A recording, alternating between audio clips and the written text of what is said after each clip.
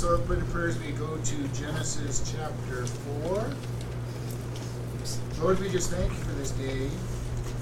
Help us to see what you would want us to see about your mercy today in this section of scripture that we're in. And we just thank you for all that you've done for us. In Jesus' name, amen. All right, we're continuing the story of Cain and Abel. Last week we stopped with the offerings where Cain's offering was rejected. And if you remember, Cain did not accept that he had sinned. He blamed Abel. And we talked about how often do we blame others for our sin. None of us ever do anything like that. We never blame others for what we're doing wrong. But Adam and Eve did it. Adam really did it nice. He blamed Eve and God. Eve blamed the serpent. Cain's blaming his brother. This is not something that is new. Our desire to blame others, the world's desire to blame others, is not new. It's all through right from the beginning of humanity. So we're going to start at Genesis chapter 4, verse 8. And Cain talked with Abel, his brother, and it came to pass when they were in the field that Cain rose up against Abel, his brother, and slew him. And the Lord said unto Cain, Where is Abel your brother? And he said, I know not, am I my brother's keeper? And he said, What have you done? The voice of your brother's blood cries unto me from the ground. And now are you cursed from the earth, you which have opened her mouth to receive your brother's blood from your hand. When you till the ground, it shall not henceforth yield unto her strength. A fugitive and a vagabond shall you be in the earth. And Cain said unto the Lord, My punishment is greater than I can bear. Behold, you have driven me out this day from the face of the earth, and from your face shall I be hid. And I shall be a fugitive and a vagabond in the earth, and it shall come to pass that everyone that finds me shall slay me. And the Lord said unto him, Therefore, whosoever slays Cain, vengeance shall be taken on him sevenfold. And the Lord set a mark upon Cain, lest any that find him should kill him. And Cain went out of the presence of the Lord, and dwelt in the land of Nod, on the east side of Eden. So we look at this section, and the first thing we go is how many people were on the face of the earth. We only know of 2 kids that have been born so far, but later on we're going to be told that Adam and Eve had sons and daughters, even though we're only given 3 kids named Cain, Abel, and Seth. All right? We know that this has to be within a little less than 130 years of creation, because that's when Seth was born. And Seth is going to be given the name by Eve that I have a new son. Remember that last week we talked about Cain in her mind was going to be the Messiah. He was going to be the Redeemer of the world, and he turned out to be a bad boy. Nothing close to a Redeemer. When Cain is cast out, slays Abel and cast out, she has Seth, and she goes, now I've got another man from God. So she's going to have this new hope. That happens when Adam and Eve are 130 years old. Now, how many people are in the world at this time? It depends on what kind of numbers you have idea. I gave them a really low number of having just 1 kid every 2 years, and those kids starting to have kids at 20 years of age. And I came out that there would be about 1,500 people in the world at that time. Now, God is trying to populate the earth, so it's quite possible that he's given them twins and triplets at this point in their time. So that number, I'm saying that number is very low. Then they could be, because they're trying to repopulate the world, having kids every 9 months, which would then mean that number is even bigger. So very conservatively, I'm saying that at this point in this time, we're somewhere around 1,000 to 2,000 people in the world in one tribe. All right, all right there outside Eden, growing together for 130 years, getting more and more sinful each year. Why do I put this out there? Because a lot of people have gone, well, where are the other kids? Who's he afraid of? And we're going to talk a little more about that, but I'm just giving you an idea. There are some people on the world after 130 years of perfect bodies bringing this out. So we see this process going on. And it's kind of interesting. Cain and Abel are walking along. Cain is still mad. He's harboring a grudge against his brother, and who knows what was said or how it was said, and all of a sudden he rises up and kills his brother. And God does just what he did for Adam and Eve. He comes to Cain and he says, okay, Cain, where's your brother? What did he say to Adam and Eve? Where are you? It's time for our nightly walk. Where are you? And they're hiding. And why did we say he did that with them? He was giving them the opportunity to confess what they have done. He comes to Cain and says, by the way, Cain, where's your brother? The opportunity for Cain to say, God, I just got so mad at him, I killed him, please forgive me, was there. That is not the option that Cain chose. Cain chose a very smart aleck answer, like, how should I know him? I'm my brother's keeper. Am I supposed to keep track of my brother? Well, he is the elder brother, so you could make a case that he was supposed to be keeping a little bit of track of where his brother's at. But he's getting very smart alecky with God. This kind of bold. First off, he's mad at God because God didn't accept his sacrifice, and he's complaining about that. And God's saying, if you just did what was right, you would be forgiven. You can have victory over sin by doing what is right, or you can be mastered by sin by doing what is wrong. This is the same thing we face every day. We can have victory over sin by confessing our sin to God and repenting from sin, or we can be made a slave to that sin. And as we're becoming a slave to that sin, we go into it wide-eyed and knowing, thinking we're having fun. As we enter the trap, and the trap snaps behind us, and we find out that we're not having fun anymore. If sin didn't have some pleasure to it, we would never sin. We go in wide-eyed to the sin, thinking we're having fun, thinking we're doing some good thing, and then the trap snaps behind us, and we realize that we're caught, and we can't get out of that sin in our own strength. The way we get out of that sin is we agree with God. We confess our sins. And what does that mean? We've said this so many times. We say the same thing. God, this is a sin. It's not a mistake. It's not a fault. It's not a failure. It is a sin, and I have chosen to do it. God, I am sorry that I have done this. I repent. I turn from it. And God says, that's all I need. That's all he needed from Adam and Eve to be able to be forgiven. That's all he needed from Cain to be able to be forgiven. And in both of their cases, they do what we normally do. Make excuses. Well, God, if you just knew what I was going through, you would know that I had no choice but to get wasted and forget about all the problems. God, if you just knew the temptation I had when that person walked by with all that good looks, I just couldn't help myself as we went to bed together that night. God, if you just understood. But the thing is, he does understand, because Jesus walked as a man going through all the temptations that we have to go through without falling. This is important for us to understand. When God gives us the chance to repent, we need to repent. Unfortunately, we usually will wallow around in the pigsty for a while, get really, really, really dirty, then start feeling we can't go back to God because I'm too dirty to go back before God, and start wallowing some more in the pigsty and our guilt of what we've been doing, and then have more sins come along, and then finally maybe decide that we've had enough and repent. God gives all through the scripture people the opportunity to repent and turn around. Jonah, go to Nineveh. No, God, I'm not going to Nineveh. I want to see that you want to destroy God, Nineveh. God, they're our enemy. I want to see them destroyed. He runs the opposite direction. God brings him back. He repents. He preaches a wonderful sermon.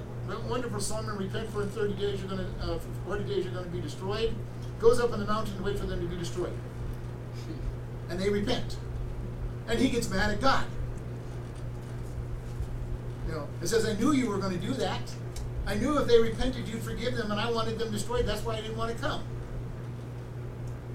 He still hadn't learned his lesson, even though he was obedient. We do the same thing frequently, too, so don't get too judgmental of Jonah. How many times have we done something because we know we're supposed to do it? God, I'm going to give you my 10% tithe, and I don't want to do it. I don't want to do it. I don't want to do it. I don't want to do it, but I'm doing it because you're supposed to. And God says, well, I'll take it, but you're not giving it with a cheerful heart. Paul says that God wants cheerfulness in obedience. God is not looking for us to be obedient just for obedience sake. Now, if we're obedient for obedience sake, it is good because the good consequences will still come for the obedience, but the blessings that would have come are not there. God says, I've got blessings for you for willingly surrendering your life to me. He wants us to willingly surrender, willingly give to him, and then he will bless. Now, we've talked about this. There's consequences for sins. There's consequences for good behavior. But there's also blessings and curses that go along with both sides as well. And blessings, God is saying, okay, you've got the good consequences. You didn't have bad stuff coming your way, but I was looking to bless you. Give us so much super abundantly more than what we wanted if we just did it with the right attitude. He's giving Cain this opportunity. Cain, where's your brother?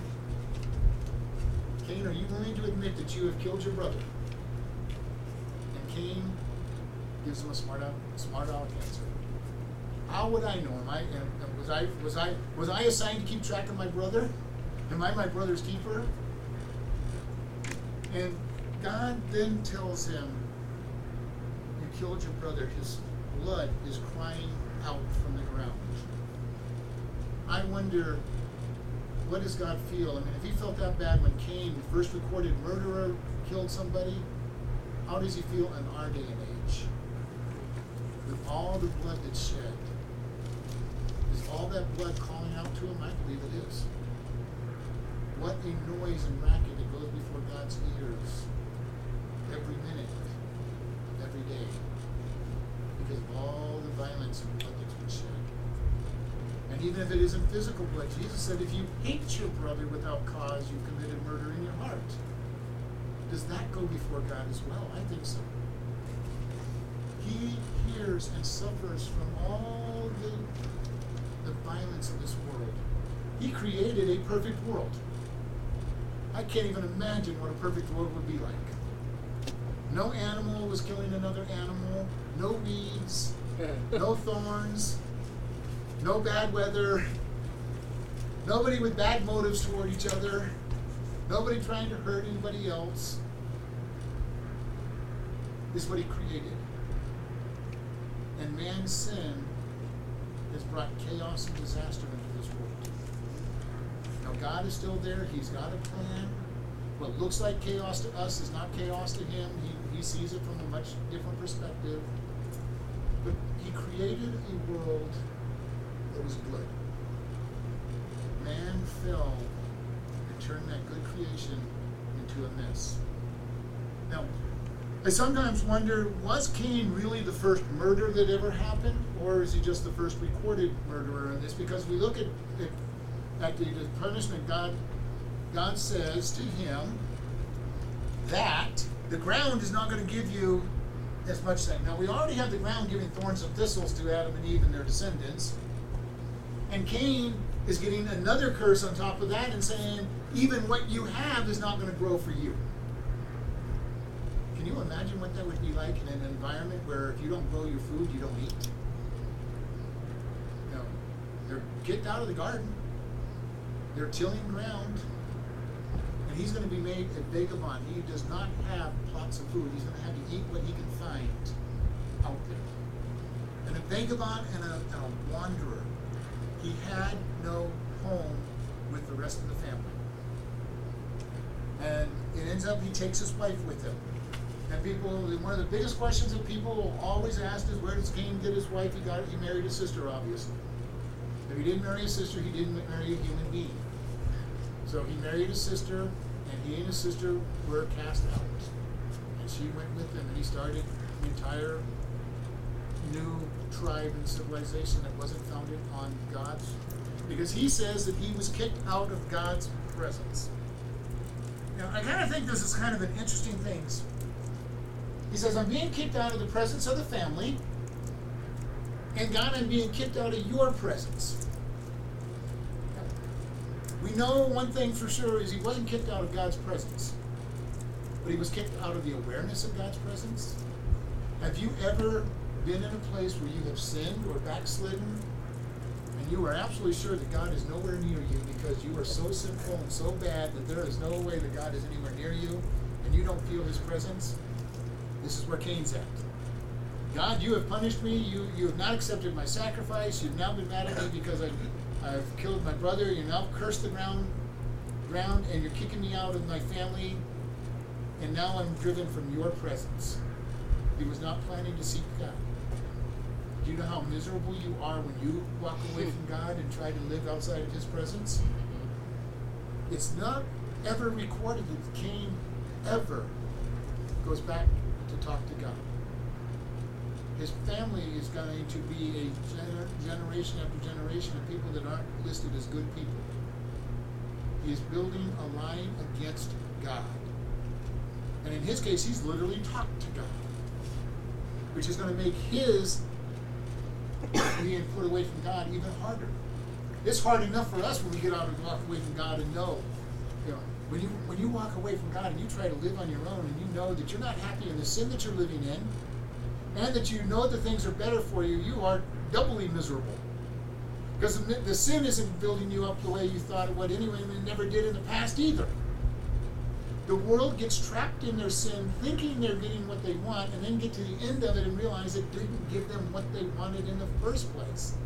And when we backslide and get back into sin that's not going to give us what we want, and we realize what we no longer have, we get miserable if we won't repent and confess our sins. This is what's important for us. Sometimes we get so interested. We look at these people who seem to have everything all together. They have money, they have fame, they have respect of people. And we think, wow, they've got everything. If I could just have what they have, I would be happy. No, you wouldn't, because they're not happy. Without God, they are not happy. How do we know? Same way I tell us all the time. They're committing suicide, they're getting drunk, they're getting stoned on drugs, trying to escape what they have because they are still not happy with what they have. Without God, we will have nothing. Cain is pulled away from God, and there's never a place we're told Cain repents. Never. God gave him the opportunity, and he didn't repent. At least with Adam and Eve, we're not told that they repent, but God gave them a sacrifice which shows that they must have repented. When he pointed out to them that what you have is not enough, he provided the sacrifice on how to come back to him. Cain knew this sacrifice. Abel knew that sacrifice. That's why he shed blood for the forgiveness of sin. Cain comes in with his works and saying, God, I want you to accept me for everything I can do for you. We've got to be careful not to do that with God. Cain is rejected. And he says, God, everybody who sees me is going to want to kill me. Now this is why I'm not sure that he's the very first murderer, or did God give them a very strong legal system. It could be either way. Because he knows that the vengeance of on the murderer is to die. So it's possible God just said that he is the first murderer and he just knows that because he killed somebody, he deserves to die. And it's possible that God put a legal system in their place for them, and that's what he's looking at. So he knows that, hey, God, there's 1,500 of my relatives now out there that are going to want to kill me because I killed my brother. Can you imagine what that would be like? And God says, no, I don't want that to happen.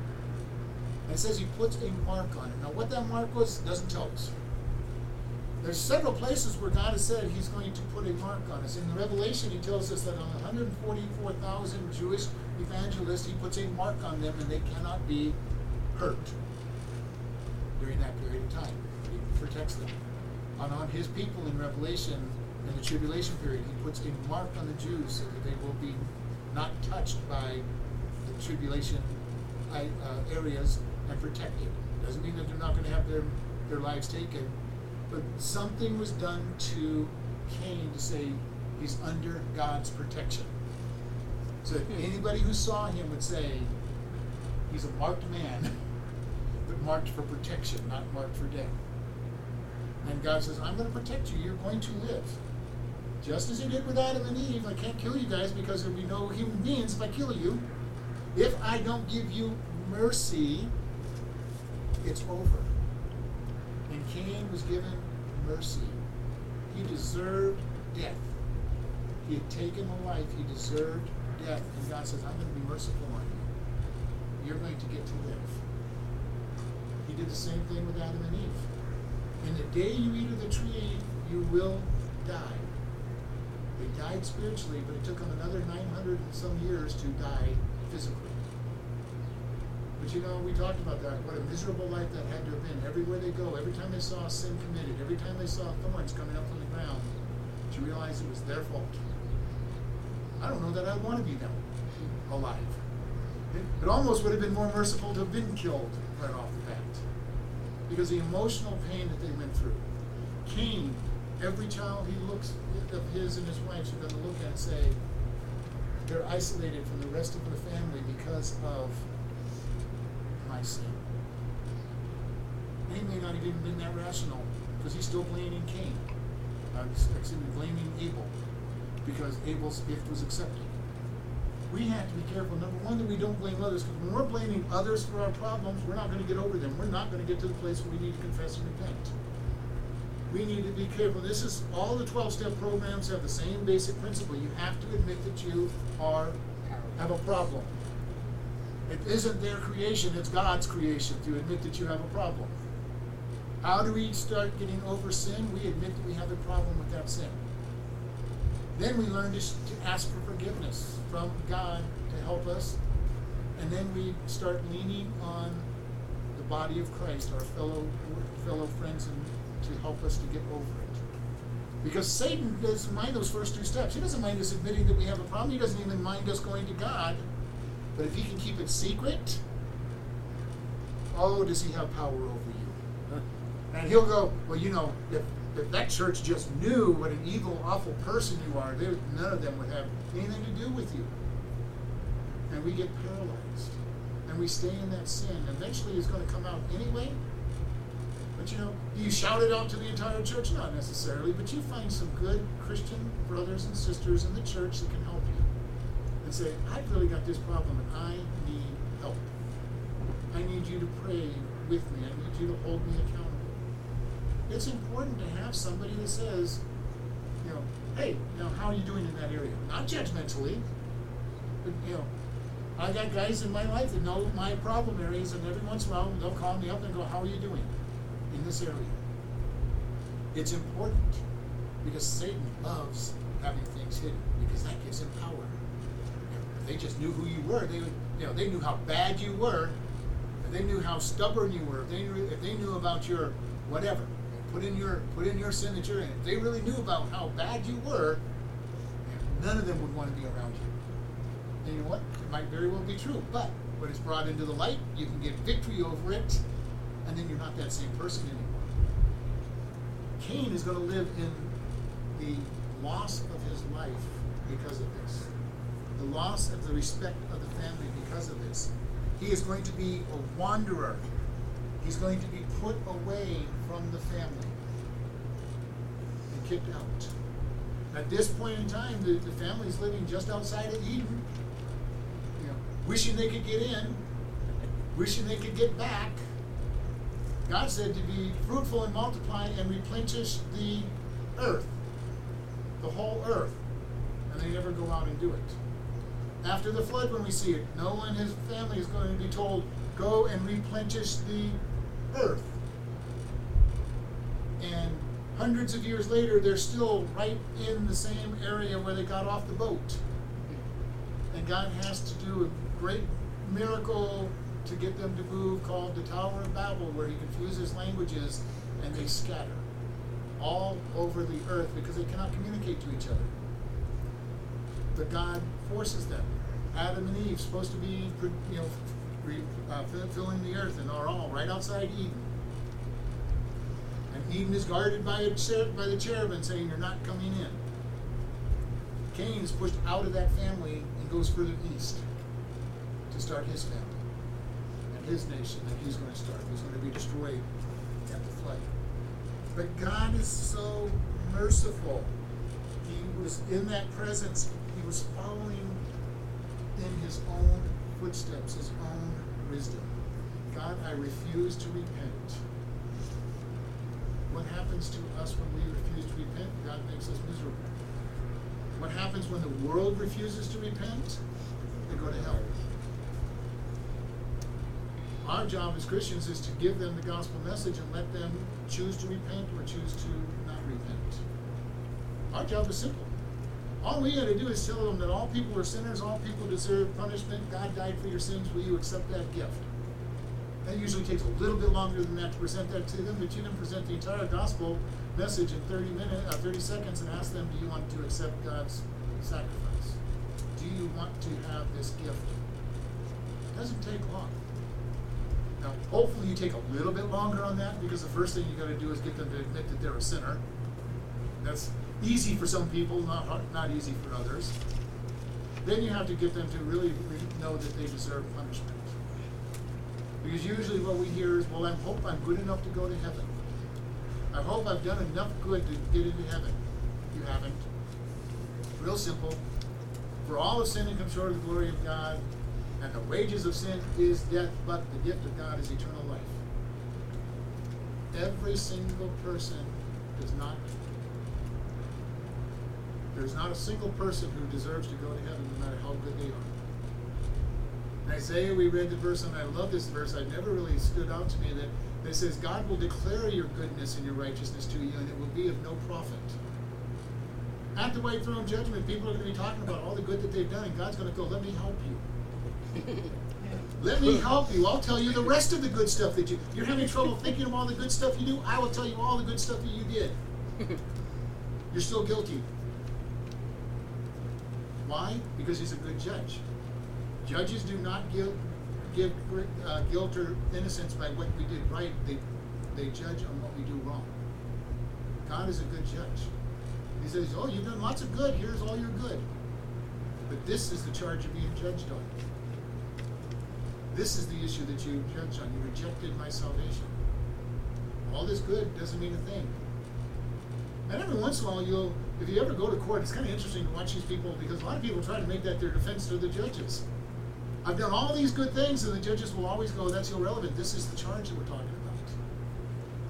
This is the charge that we're talking about. It doesn't matter what you've done good. It doesn't matter if you were perfect other than this one job. This is the charge that stands before the court. God's going to do the same thing at the white throne judgment.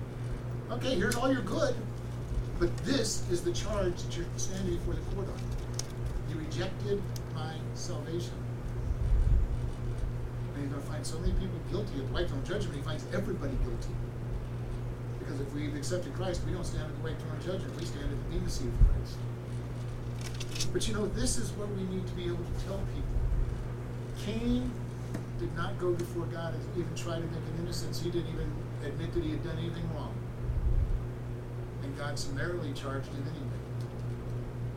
Our job as Christians is to go out and share with the world the gift of Jesus. And that God is going to find them guilty without Jesus. And once they've accepted Jesus, he comes in and he changes who they are. How do we know that we are saved? Our life is changed. If you're there, you know what it means. You know when your life is changed. You know that God is in it, and you don't want to do the bad things that you always wanted to do. You want to serve God. Not that we do it perfectly, but we have the desire to serve him. We have the desire to repent. If we have the desire always to try to hide our problems from God and not read his word and not go to church, we probably have to reevaluate our relationship with him. Do I truly know him? When you know him, there's no doubt that you know him. And I know there's many people in this church, they know God. You know, you see it in their face. You see it when they do something wrong, that they're really sorry, and they go before God, and you see the growth that God is putting in their life. And you go, yes, this person is on the right track. They know God. And when you're at that way, you know that you know that you know. And there's not anybody, including Satan, who's going to convince you that you don't know. You know, that would be like any of us that are married having somebody try to convince us that we're not married to our spouse. Well, you know what? I stood up front with them.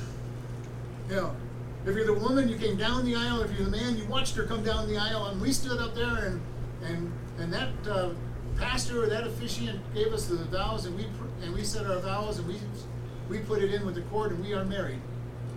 Well, I don't think you are. Really, doesn't matter. We know that we are. When we come to Christ, we know that we have made that decision. Because the Father tells us that we have. And we know He's made us a new creation in our life. If you don't know that, then you need to make that right with God and make sure that you know. But it is so important to get there. Cain never repents, as far as we are told. He always lives within the sin. There are many people in this world that will never repent. The Father's desire is that none go to hell. He wants all of His children to be brought into Him, just as all of us as parents want our children to be better off than we are, and have all the benefits that we may not have been able to give them. We want them to do well. God wants all of that for His children. But He knows that so many are going to reject it. Small percentage, all through time, God has had a remnant of followers. During the time before the flood, it's Noah. Noah. Now, Noah's immediate family gets saved because of his obedience. Out of all the people that are in the world at the time, Abraham is chosen to be the follower of God. All through these times, Elijah complains, God, I'm the only prophet that's still out there. I'm the only follower of you. And God says, I've got 7,000 people that haven't bowed their knee. All through time, God has a remnant of people that follow Him. All through the Dark Ages, when Christianity was literally being massacred and destroyed, there was a group of followers that followed God and held Christianity in its proper place. In our time, in the days, He tells us that there's going to be a remnant of believers that still believe. God always has a small number of people that follow Him. And even in the good times, in our Bible reading, we're reading about Josiah. Josiah brings the nation back to God, but most of them are not true followers of God. During the great revivals in America, there's been 3 of them in the great revivals, and even in that period of time, only a small remnant of people truly believe and follow God. Many get righteous and look good because that's what's right in everybody's day-to-day work, but not all of them follow God. God always has a remnant of believers. We're starting to see it even in today's world. So many churches no longer teach the Bible. So many churches do not believe the Bible. So many churches do not believe in Jesus Christ. And yet they call themselves Christian churches. And if you don't believe in Jesus Christ, I do not know why you could call yourself a Christian church. And yet there's lots of them out there. It's becoming a small remnant of churches that actually teach the Word of God. Teach that Jesus Christ is the way to God. Teach that the Bible is God's Word. We need to be thankful when we find these churches, when we find these teachers, and really give God the glory, because it's getting harder and harder. Now, the sad thing about it is persecution brings out the remnant. The persecution makes us decide, do we truly believe? It's kind of interesting when you read about the churches in the Iron Curtain, where you went to prison for preaching and teaching Jesus. They went out on the street and preached and taught Jesus. We can hardly get people in America to go out and talk about Jesus when it doesn't cost anything.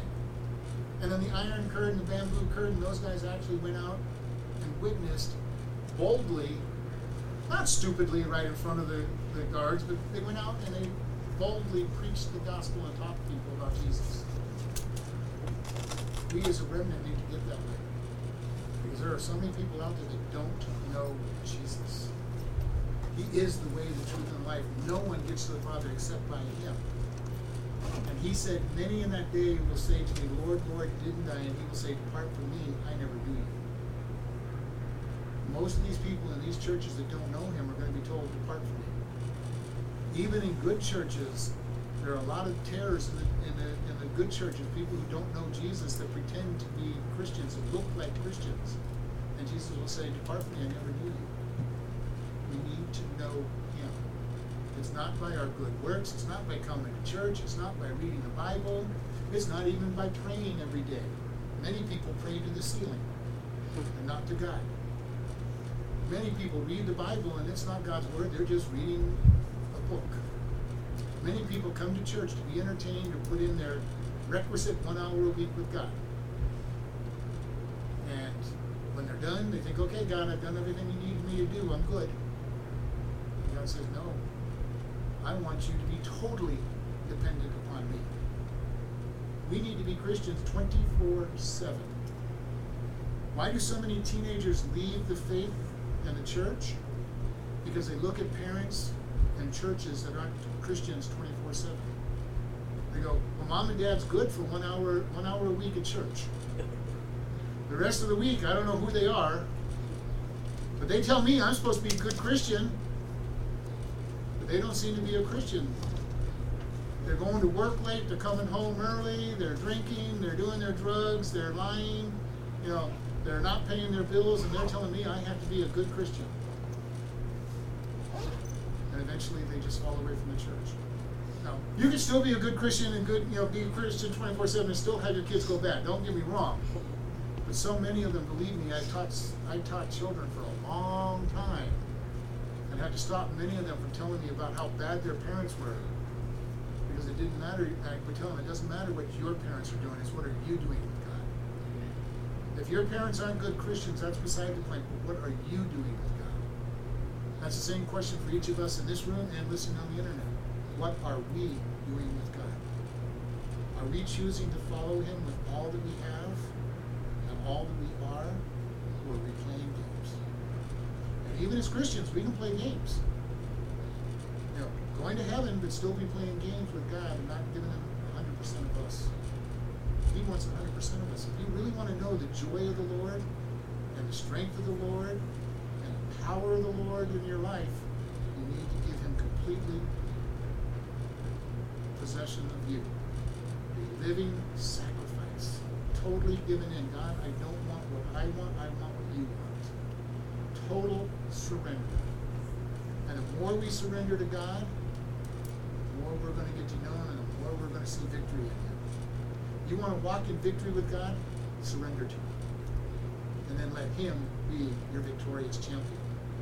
He's waiting to be your champion. He's waiting to be the knight in armor that most people are waiting for. Our defender, our protector, if we will just surrender to him being so. Lord, we just thank you for this day. We thank you for your love and mercy. Lord, we ask you to be with us as we go about our business, that you will guide us. Lord, teach us to surrender to you.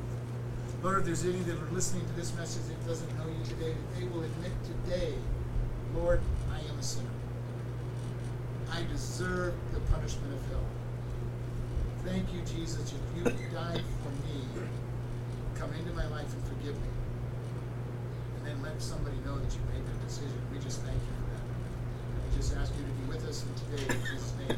Amen. Listening friends, where will you be when you die? We ask this question of a lot of people oftentimes, and the biggest answer we'll get is, I hope I will be in heaven. If hope is your answer, you don't know God, and that's a problem.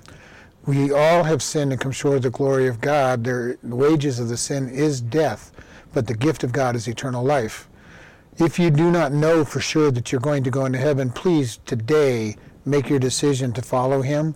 It is simply just ask him, Lord, I am a sinner. Please come into my life and save me, and make him your Lord.